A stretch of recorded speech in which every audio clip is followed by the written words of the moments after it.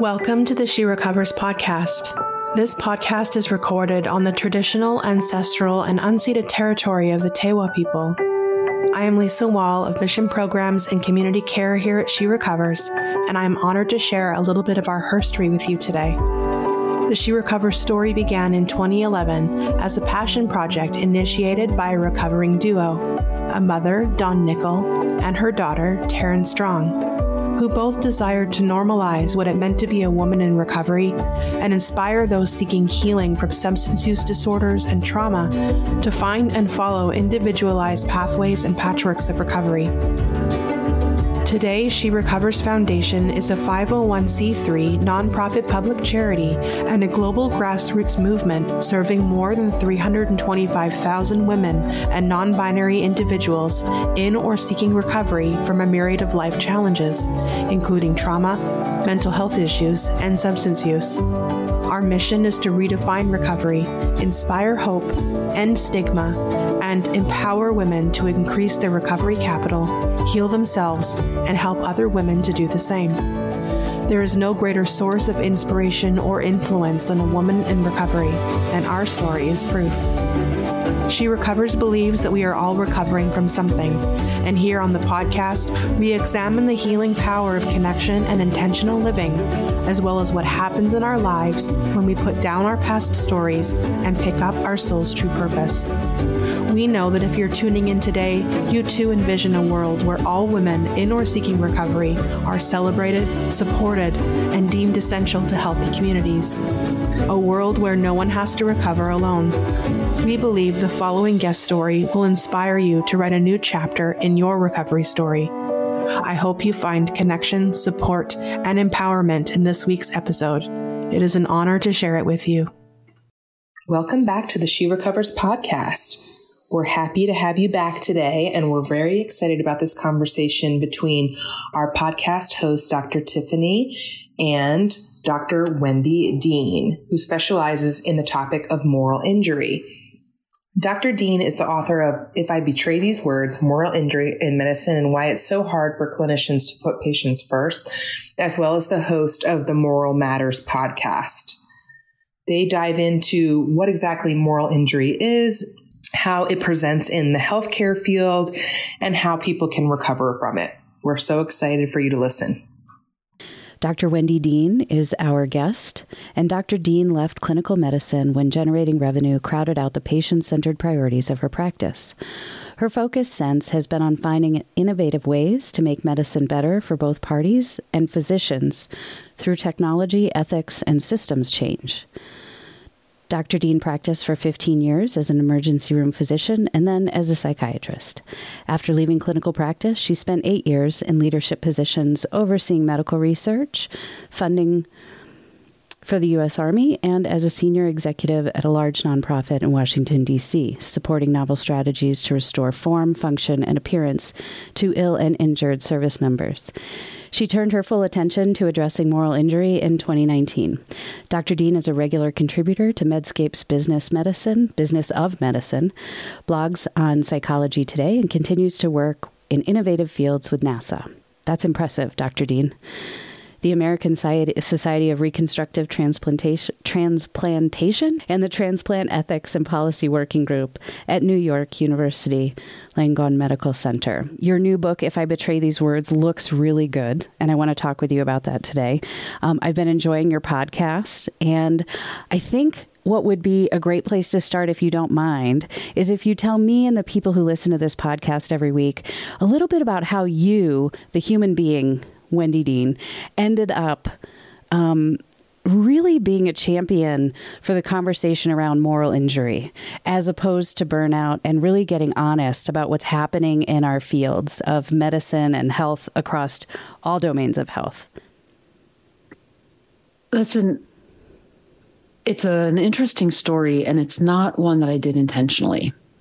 So I like to say that I didn't volunteer for this. I got conscripted. Mm-hmm. And in part, it's because I had this experience as a family member watching my mother and my husband getting care and seeing that the folks who were taking care of her were struggling with their own challenges. And it was getting in the way of their providing the kind of care that they wanted to provide. And as I thought about that, and as I thought about how I used to think that when I struggled in healthcare, I could compartmentalize it and put it away, and my patients didn't experience it. And in fact, being on the other side of it, I realized, oh, hang on, it really does impact patients. What are we going to be able to do with that? Like what is behind that? And what do we do with that? And I ended up asking all of the clinicians that I was working with across the country, with this research funding oversight with the Army, if they were, what their experience was. And was it burnout? And most of them would say to me, I love my patients. I love what I do for work. I love the medicine that I practice. What I don't love is everything that goes around it. Yeah. And so I would say to them, oh, so are you burned out? And they would also say, almost to a one, well, I guess so. It doesn't really land right with me, but I guess so, because I don't have better language for it. It's interesting how systems want us to think that it's a particular thing, when in reality, it's the system that's making us sick. It's not an internal issue of burnout. And I shared this with you in our email thread that I've been in behavioral health for 20 years. And I have found myself at different points thinking, I don't know if I can do this anymore. And it had nothing to do with the people in front of me. It had everything to do with the pressure of billing, the churn, how quickly the system needed us to move. And I wonder, can you define for us what moral injury is? Because I think this is a pretty new concept for a lot of people who do this kind of work. Sure. And then I'd love if we talked about the relationship with burnout. Yeah. So moral injury was initially defined in the context of soldiers coming back from combat, Vietnam, and particularly the Vietnam War. So Jonathan Shea originally defined it as betrayal by a legitimate authority in a high-stakes situation. And it was a condition that required all three of those things: betrayal, a legitimate authority, and high-stakes situation. Brett Litz and William Nash expanded on that concept about a decade and a half later, and they said it's perpetrating, bearing witness to, or learning about acts that transgress deeply held moral beliefs or expectations. Mm-hmm. And in healthcare, those deeply held beliefs and expectations are the oaths that we took to put our patients first, whether explicit or implicit. So we tend to think about those two definitions not as separate things, but as connected to each other as sort of a stimulus and response. So you perceive a betrayal, and it may not be an egregious one. It may be that somebody is just subtly undermining what you're doing as a clinician. Mm-hmm. But you perceive that betrayal, and you have two choices. You can push back and stand up and have less of a risk of moral injury, or you can acquiesce to that betrayal and transgress your deeply held moral beliefs and put yourself at greater risk for moral injury. Now, I want to be crystal clear here that I'm not saying that we have a free choice to do those things, because sometimes we have bills to pay, mortgages to pay, kids to feed, and we can't uproot everything and move to a new city and get a new job. So sometimes the decision is, I need to keep my job and acquiesce. But there is a moment when you can go down one of those two paths. Yeah. Yeah. And She Recovers is all about believing that all people have the opportunity to heal from something. And do you think that I have two questions after you shared those things. One is, do you think that we can heal from moral injury? And the second question is, how is this different from secondary trauma? Because what I'm hearing really leans into traumatic experience, especially by systems, which is deeply influenced by social determinants of health and other socio-political things. So I'm sorry I threw two questions at you, but I'd like to hear from you on both things. Can we heal from these injuries, these moral injuries that we sort of get pigeonholed into because of the kind of culture we live in? Moral injury happens. So can we heal from it? That's my first question. Yeah. Mm-hmm. And the second question is for you, Dr. Dean. How do you see this as being different than secondary trauma or trauma perpetrated by a system or institution? So I think regarding the first one, absolutely, we can heal from it. And I want to be clear that typically what we talk about is not the individual betrayal of my personal beliefs, but in the context of a professional role. Mm-hmm. Right? So a betrayal of that oath that I took as a healthcare, as a clinician, to put my patients first. It may align with my religious beliefs or my other personal beliefs, but what we really talk about is because this is a work environment in the context of that professional role. I do think we can heal from it, but the first thing we need to do is acknowledge that it exists. Mm-hmm. And for everybody to know that we all face these moral dilemmas. It is not, or these moral experiences. And part of what we need to do is be prepared for those and understand how it could impact us. And understand that we have that ability to stand up and speak out and reduce our risk. And that then means that we prepare ourselves to do that in a safe way, which I acknowledge is also quite challenging in our corporatized healthcare system. It is. Right. So that's the answer to the first question. To the second question, some of the evidence that we're seeing coming out of the UK shows that they are distinct entities, that burnout and moral injury and second victim syndrome or experiences are separate entities. They can influence each other, but they aren't the same thing, nor is it the same as depression. Well, I'm so excited to deconstruct all these with you. Do you have personal experience that led you to the construct of moral injury and feeling like it was too big to solve or feeling like you had to speak out? Do you have a story there?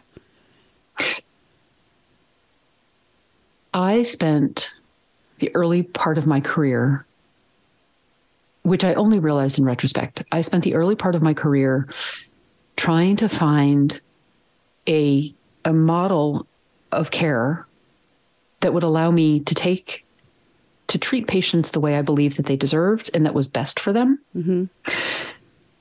And in a way that was sustainable for me. So I was a psychiatrist. And typically psychiatrists are in a role of being a prescriber. The way I trained, my experience of patient care was that sometimes that was the right thing to do. And sometimes it was better for the patient, more efficacious. It led to a quicker outcome for the prescriber to also be the therapist. That's right. To be doing both together. But the challenge as a psychiatrist is you don't get paid that way. Right. Right. Mm-hmm. So you have the overhead of a psychiatrist and you don't get paid at the rate of a psychiatrist. So it just ended up being an economic model that did not work. And I had a choice to make. Either I would acquiesce and become the prescriber, or I would push back. And what I did was I pushed back and tried to find, tried every permutation I could think of to find a place and a way where I could practice in that way. Mm. And ultimately, I couldn't. Mm. And I ended up deciding that I would rather find another way to use my MD than to give care that I didn't believe in 100%.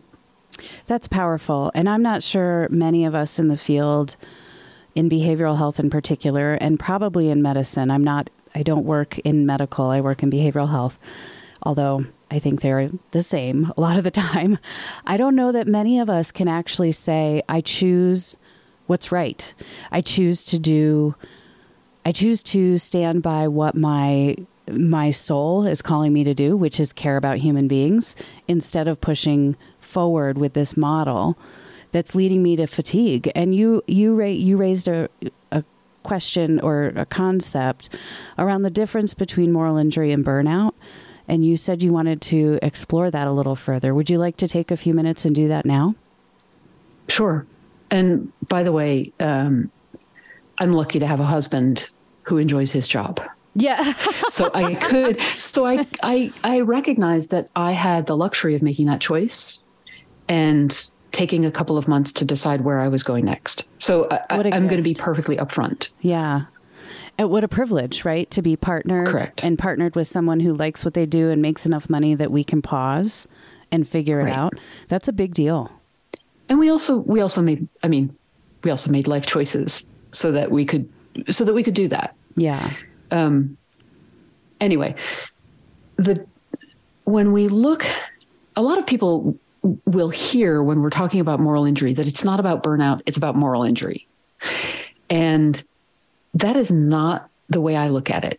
Okay. The way I look at it is that the two are separate entities.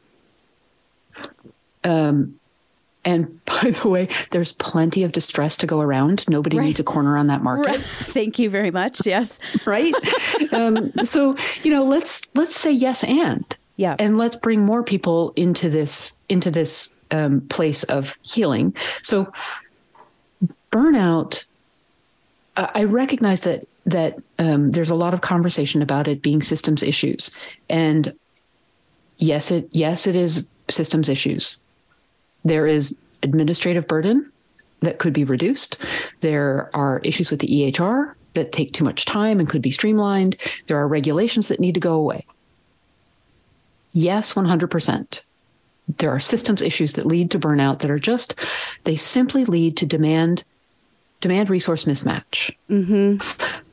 I think of those as the operational issues that need to be addressed that lead to burnout. Demand resource mismatch. On the moral injury side, where we're talking about a betrayal that, by the way, is often unintentional. I don't think anybody sets out any day to betray the people who work for them. I think they too have forced choices, and they're trying to do their level best, but sometimes there are constraints outside of their control as well. Yep. So, but in the end, there is this perception that I am being undermined or I'm not free to do my job as I was trained to do. That sets up a relational challenge in healthcare. So we have the operational side, which is just we don't have systems that are working smoothly. And then we have the relational side, which is we don't have a trustworthy system in which to work. That is powerful. Sorry. Right. Yeah. And so we need to do both. It's yes and. Yes, it is yes and. And why do you think it's so hard for us in this culture, in this community, in this time to peel back the layers on this? Why don't more people know about this? If you look at, so my previous job working with the Army was doing research funding oversight, developing innovative technologies. So I learned a lot about product development. Mm-hmm. And when you look at adoption of new ideas or new technology, it takes about a generation. When you look at burnout, it started in the mid-70s. We really started to talk about it in earnest in the late 90s, early 2000s. Okay. So moral injury has been accelerated by the pandemic, which I have very mixed feelings about. But it is not unexpected that it's taking a little bit of time for that uptake to happen and for people to learn about it. So we spent the first 2 to 3 years of the work that we were doing entirely about raising awareness and educating people about what this new concept is. And we're now, in the last year and a half or 2 years, starting to look at what the solutions might be. But that is a very expected trajectory. It's also, we're also building the research, the data that we need to back up these concepts. But it's been 5 years. It's only been 5 years, which is not a long time. It's not a long time. That's like baby construct emergence. That's the very beginning. Right. And so I have so many questions about your military experience. And by the way, I didn't wear the uniform. Oh. I was a civilian. I don't love that we are in our third opioid crisis as a country, and then we had the public health emergency with COVID overlaid on top of that. But can you talk about how those two things have connected and danced around together? And I suppose it's not just the opioid crisis, but also the amphetamine crisis that then tags on to the back of all opiate crisis, right? Yeah, so I'm not going to pretend to be an expert in that. There are people who are so much more well-informed about that. And honestly, I read a brilliant book, The Least of Us, by Sam Quinones, his follow-on to his initial book. And I would direct anyone to that book, along with a very long laundry list of other books. I do think there is something about,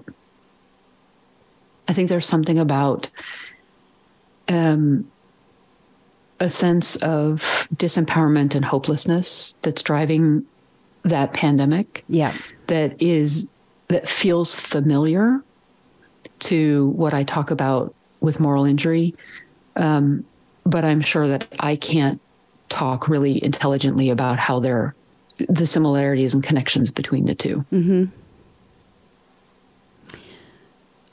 Is it possible, though, that the multiple issues, societal, cultural issues, just taking the opioid crisis and COVID, because you've mentioned COVID and how that impacted everyone, and specifically the issue of moral injury, are they compounded, and do they make it harder on providers and system? I mean, I think the answer is yes, but can you tell us a little more about COVID that? and moral injury? Yeah. Oh, for sure. Yes. Thank you. Yes. So, yes. So we're clear that this did not start with COVID. Mm-hmm. But I think what happened during the pandemic is that all of the things that were everyday annoyances before, the chronic short staffing, the just-in-time supply chains, making sure that every square foot of space made the right ROI. Yeah. All of those things were annoyances every day. And then when the pandemic hit, those annoyances became potentially catastrophic, right? When you don't have enough staff to take care of critically ill patients, when you have a just-in-time supply chain that, oh, by the way, if you ask any logistician, those just-in-time supply chains reliably fail in a crisis. So, whoops. Yeah. We've allowed healthcare, right? We've allowed healthcare to rely on just-in-time supply chains. Maybe that wasn't a great idea.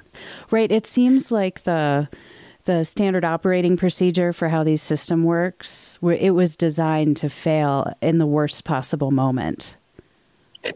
It was designed based on systems that are not crisis-based. Mm-hmm. Mm-hmm. So if you think about it, a lot of the management principles come from somewhere like a car manufacturer. Car manufacturers don't typically have crises, right? So they're not asking this system to consistently function at a very high level through a crisis. In healthcare, we've been asking it to do that for way too long.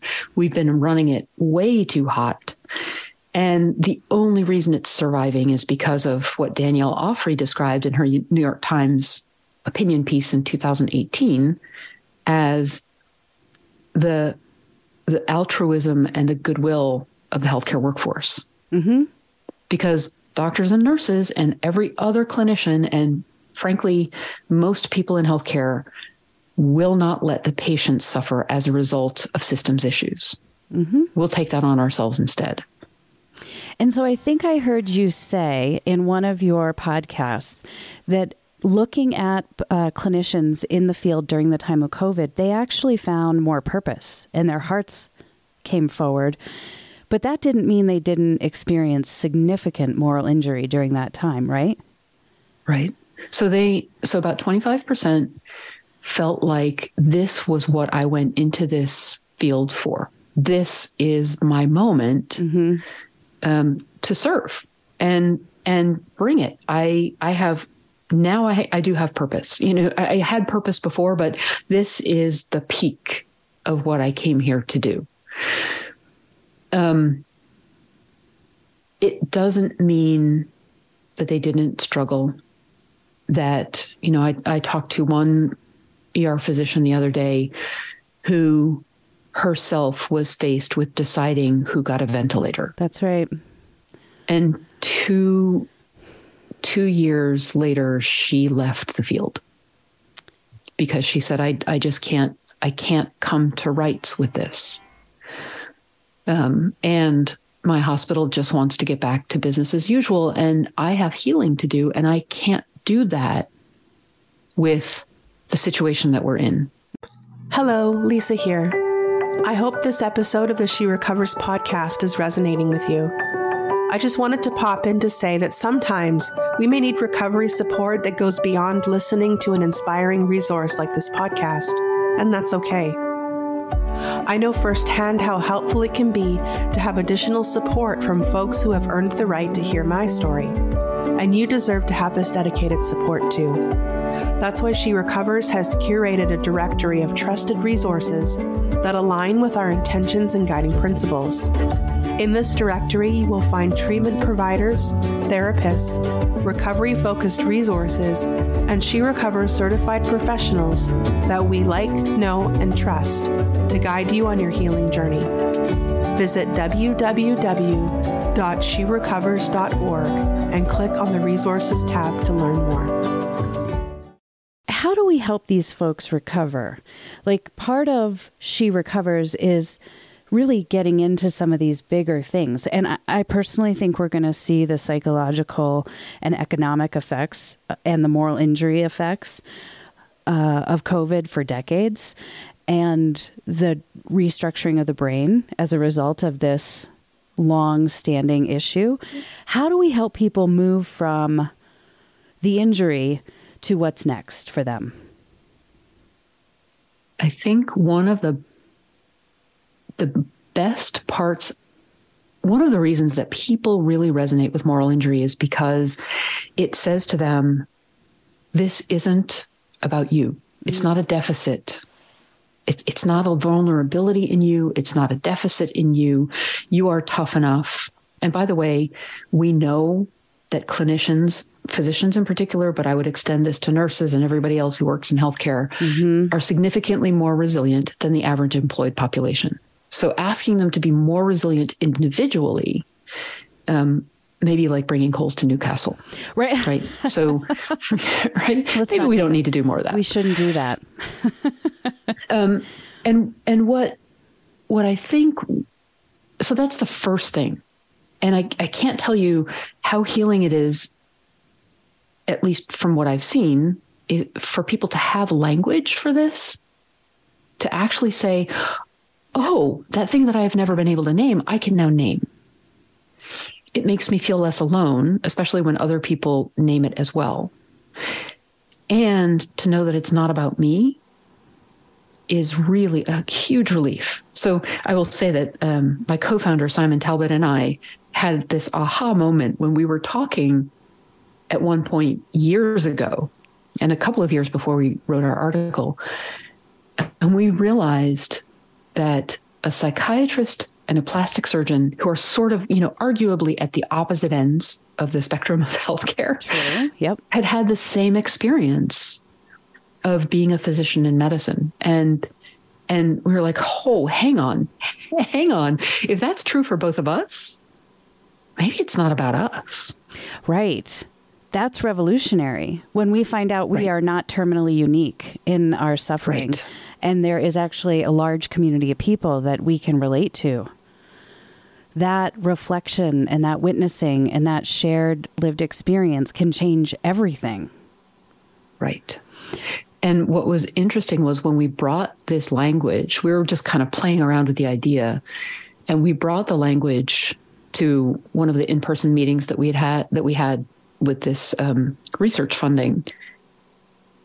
And we shared it with a few people, and it was instantaneous. Mm-hmm. They were like, oh, that's it. That's it. It must have been this really powerful moment for you and Dr. Talbot to just know that your work right now is critically important to this entire, not just this workforce. I think in some of your writing, you talk about how moral injury impacts veterans, and you've said that today. It can impact doctors and first responders, EMS folks. Who else is at risk? I mean, and I wonder if this other category might not have the same protective factors or resiliencies that the other folks that you've already talked about have. Yeah. So we have heard from veterinarians, teachers, public defenders. I heard from someone who worked for the massive consulting agency McKinsey, who said he left, didn't know why, didn't have the language, and in retrospect, when he read my piece, said that's what it was. It was moral injury. Yeah. I was in state government at the time that COVID hit, and my job was to make sure that all the substance use and mental health services stayed open and functional. And I can't speak for other states. I can speak for this state of New Mexico to say they did a really good job, and they worked really closely by taking care of provider agencies, and every individual staff person. However, those large-scale systems can ask us to do things that aren't that great for us. And so I think that's part of the reason I ended up leaving. And I didn't have words for it until I read your work and listened to your podcasts with Dr. Talbot. And I just want to express gratitude because I wondered, why am I not good at this? What's wrong with me? What's going on with my heart? What's going on with my brain? Why isn't my brain doing the right thing? Turns out maybe my brain was doing the right thing. But the system couldn't allow me to keep doing what the right thing was. Right. Right. And I think there are some times when systems themselves have constraints that we don't acknowledge openly, that we don't have conversations about. And that's also one of the paths to healing, is to be able for all of us to say, you know what, we need to talk openly about these challenges that we're facing within the system. It may be that there's not enough funding. So let's have a conversation with that as a society. Let's have a conversation about that as a society and wrestle with that and wrestle it to the ground. And then we all know this is what we've decided and this is how it will go. And unfortunately, it may not be a choice that you want to live with or work with. Sure. Which allows you then to make the choice of, I'm going to look elsewhere. Or I'm going to make the active choice to stay because I don't have another choice. Right. And I'm going to find another way to be okay with it or to try to change it from within. Do you think that moral injury, or not do you think, how would you describe how moral injury impacts communities of color and more impoverished communities? So I want to be careful about how we define moral injury. Okay. right? If we go back to the definition again, it's a betrayal by a legitimate authority in a high stakes situation. Mm-hmm. So there are situations where that would occur, but I want to be careful about not making blanket statements about a population that suffers from moral injury, right? What we do know is that those who are disempowered have a higher risk of moral injury, mm-hmm. of experiencing moral injury. So being part of a minority group or identifying in an oppressed class could increase the likelihood that you would have moral injury? That's a question I'm asking. Correct. Okay. It could. It could. It could. I just think it's... And I mean, and that gets complicated. Yeah, it gets complicated by the fact that if you have experienced betrayals in the past, you may be more likely to have a betrayal schema. And so you're going to see betrayal where it may or may not exist. Mm-hmm. And I'm not saying that we should dismiss someone's experience, but we need to be very careful about the definitions. And I'm a little bit worried that that moral injury is going to become a new buzzword, and we're going to start using it as burnout has become colloquialized. I hope not. I hope that we can tailor the conversation and empower the conversation in the right way. I have to ask too, well, maybe I don't have to ask, but I'm going to ask because I'm nosy. And this is how my brain works. How is moral injury different than or the same as somebody saying, I won't talk about abortion because it's against my value set, or I will talk about it because it's within my value set? I'm curious how this construct touches or does not connect to some of that controversial stuff that's out in our world right now. Right. So I think we need to go back again. You know, I'm going to keep returning to the definitions. Good. And it's betrayal in a high stakes situation, right? Yes, abortion can be a high stakes situation, but the thought of abortion is not a high stakes situation. Uh-huh. And also, moral injury implies that you've experienced this condition or these challenges to the extent that you almost wonder if you can continue to be the good person you thought of yourself as. Mm. So there's a bit of disorientation that happens with it. So, for example, I have had people say to me, if I continue to work in this health system, I don't know if I can still think of myself as the doctor I hoped I would be, because I feel like I'm complicit in delivering care that's not what I would hope it would be. What you're talking about is so big, and I feel like there's so many tentacles attached to it. Could you share a little bit about, in your military experience, as a civilian person within that system, how did this play out? And I have to say, I'm a child of 100% disabled military veteran, and I'm not sure that we got good care. However, my partner's family has had excellent care, and I wonder, in that system, can we get it right? Because the VA, the military system, it's incredibly complex, and it gets a lot of things right. So can you speak to moral injury in that particular system a little bit? I was working on product development to restore form, function, and appearance to folks who were catastrophically wounded in battle. Uh-huh. So I was looking at regenerative medicine techniques and hand and face transplants. Wow.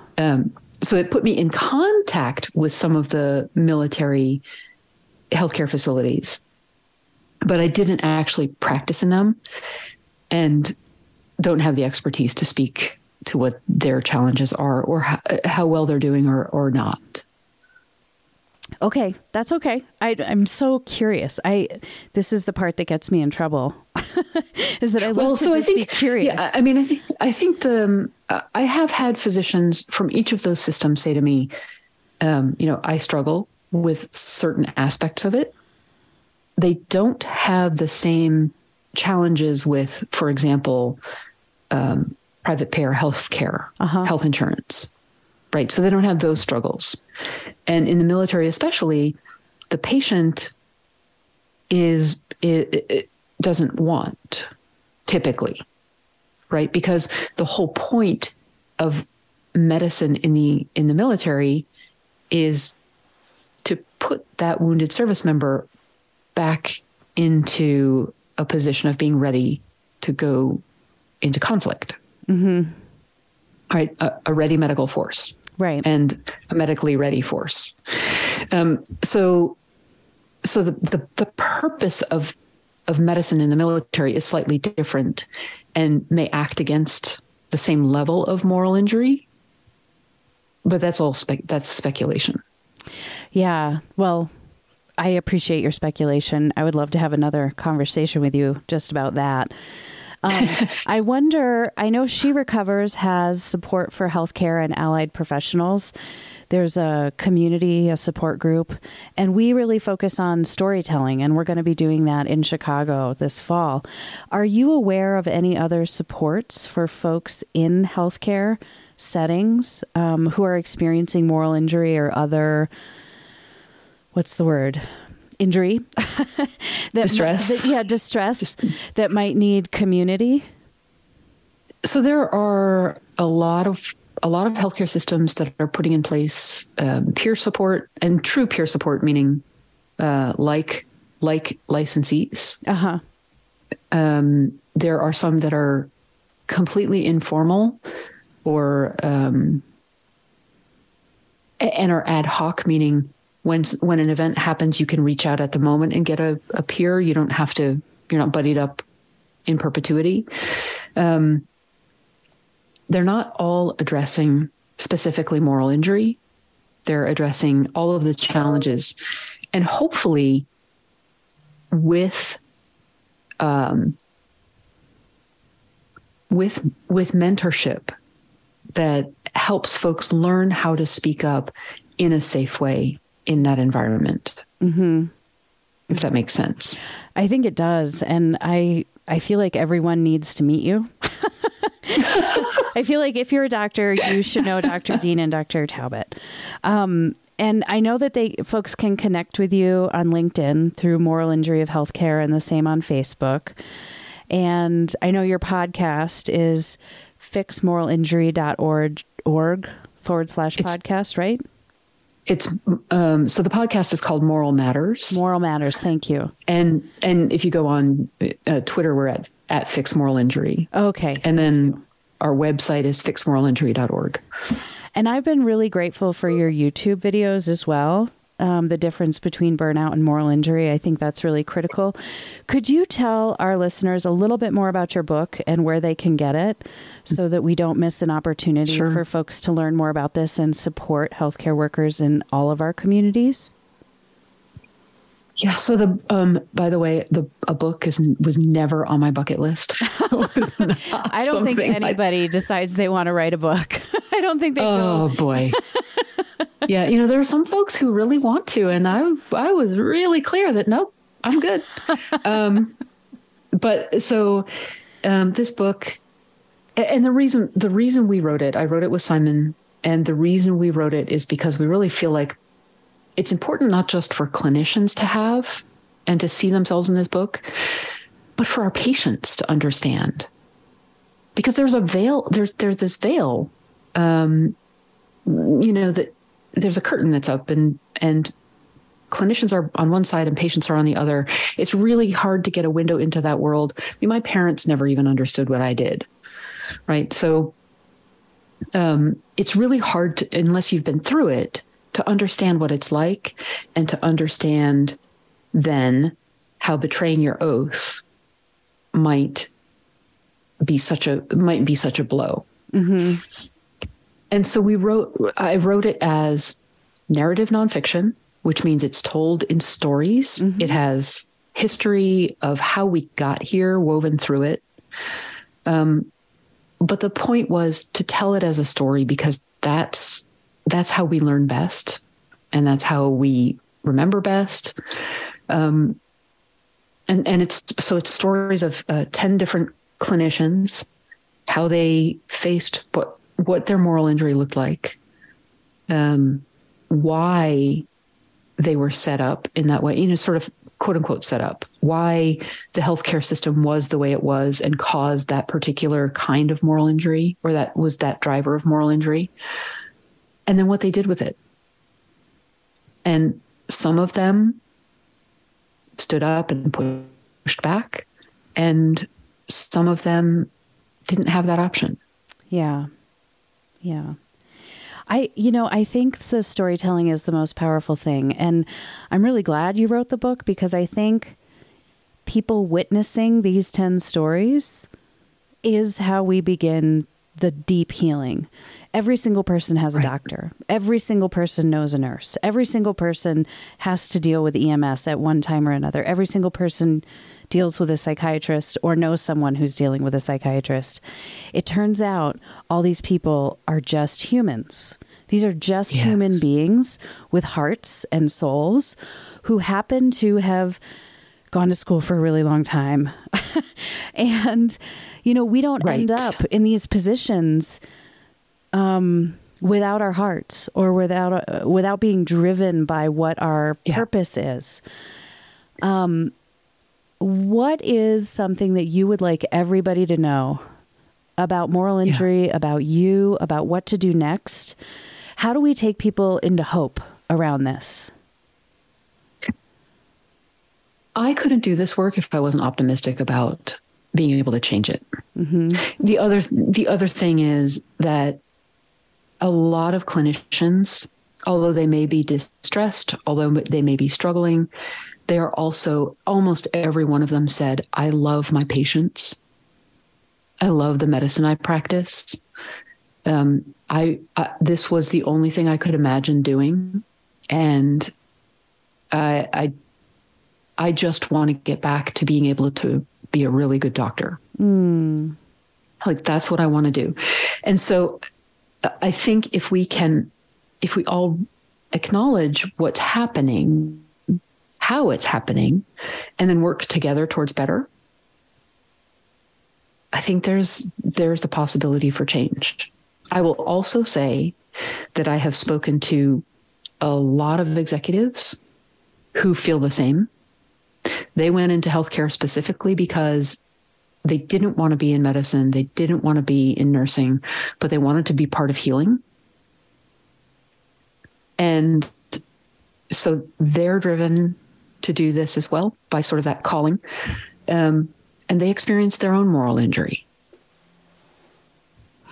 Yeah, my heart goes out to all the folks at any level in these systems. And two things are coming up for me. One is Ram Dass's book, How Can I Help?, which talks about the dismantling of the hierarchy in medical and medical modeled systems, where we're all just actually humans who need to tell each other our stories so that we can help each other be well or be better. And the other thing that is coming into mind is something I say all the time, which is more love, not less. Like, your doctors, our nurses, all these people in these systems, they need more love from all of us. Like, we need to play nice with these folks. And I think it's a misguided idea to think that they're somehow superheroes who are not experiencing the same distress that we're all experiencing out here in the non-medical field world. Right. Right. I have a problem with calling them heroes and healthcare heroes. What they do is heroic. It is everyday heroics. I struggle with calling clinicians healthcare heroes.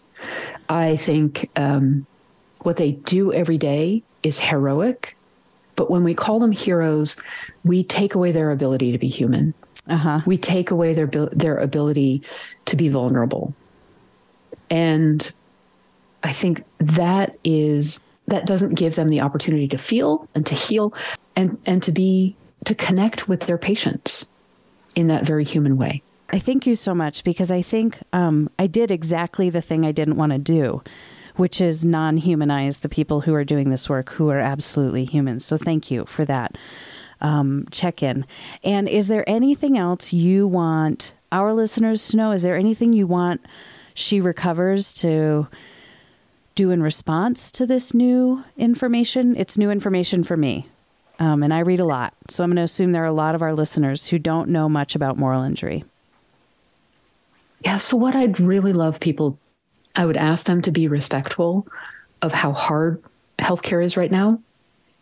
And also to do the human thing in return and just check in, or just acknowledge, if you've been waiting for an hour in the waiting room, your clinician is probably not happy about that either. And to just acknowledge, seems like you've had a bad day, or seems like it's been a tough day. They have no idea how far that can go. I really appreciate that. Just a little bit of compassion, a little bit of gentleness, and a little bit of humanity. Nobody likes stuff to not work very well, including the people who are delivering said stuff, right? Right. Okay. Well, Dr. Dean, anything else? No, thank you so much for your interest in this. Oh, I'm really so appreciate excited. it. Thank you so much. Thank you for being here with She Recovers. Thank you for letting me get to know you. And I would love to see you in Chicago at our conference if you have time in the fall to join us in September. All right. Well, thank you so much. Take care. Welcome to the She Recovers podcast. This podcast is recorded on the traditional, ancestral, and unceded territory of the Tewa people. I am Lisa Wall of Mission Programs and Community Care here at She Recovers, and I am honored to share a little bit of our herstory with you today.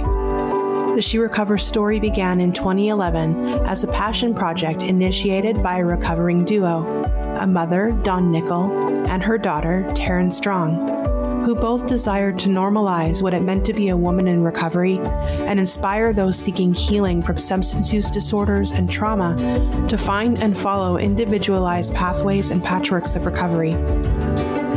Today, She Recovers Foundation is a 501c3 nonprofit public charity and a global grassroots movement serving more than 325,000 women and non-binary individuals in or seeking recovery from a myriad of life challenges, including trauma, mental health issues, and substance use. Our mission is to redefine recovery, inspire hope, end stigma, and empower women to increase their recovery capital, heal themselves, and help other women to do the same.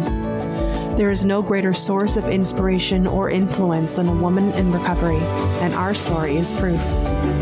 She Recovers believes that we are all recovering from something, and here on the podcast, we examine the healing power of connection and intentional living, as well as what happens in our lives when we put down our past stories and pick up our soul's true purpose. We know that if you're tuning in today, you too envision a world where all women in or seeking recovery are celebrated, supported, and deemed essential to healthy communities. A world where no one has to recover alone. We believe the following guest story will inspire you to write a new chapter in your recovery story. I hope you find connection, support, and empowerment in this week's episode. It is an honor to share it with you.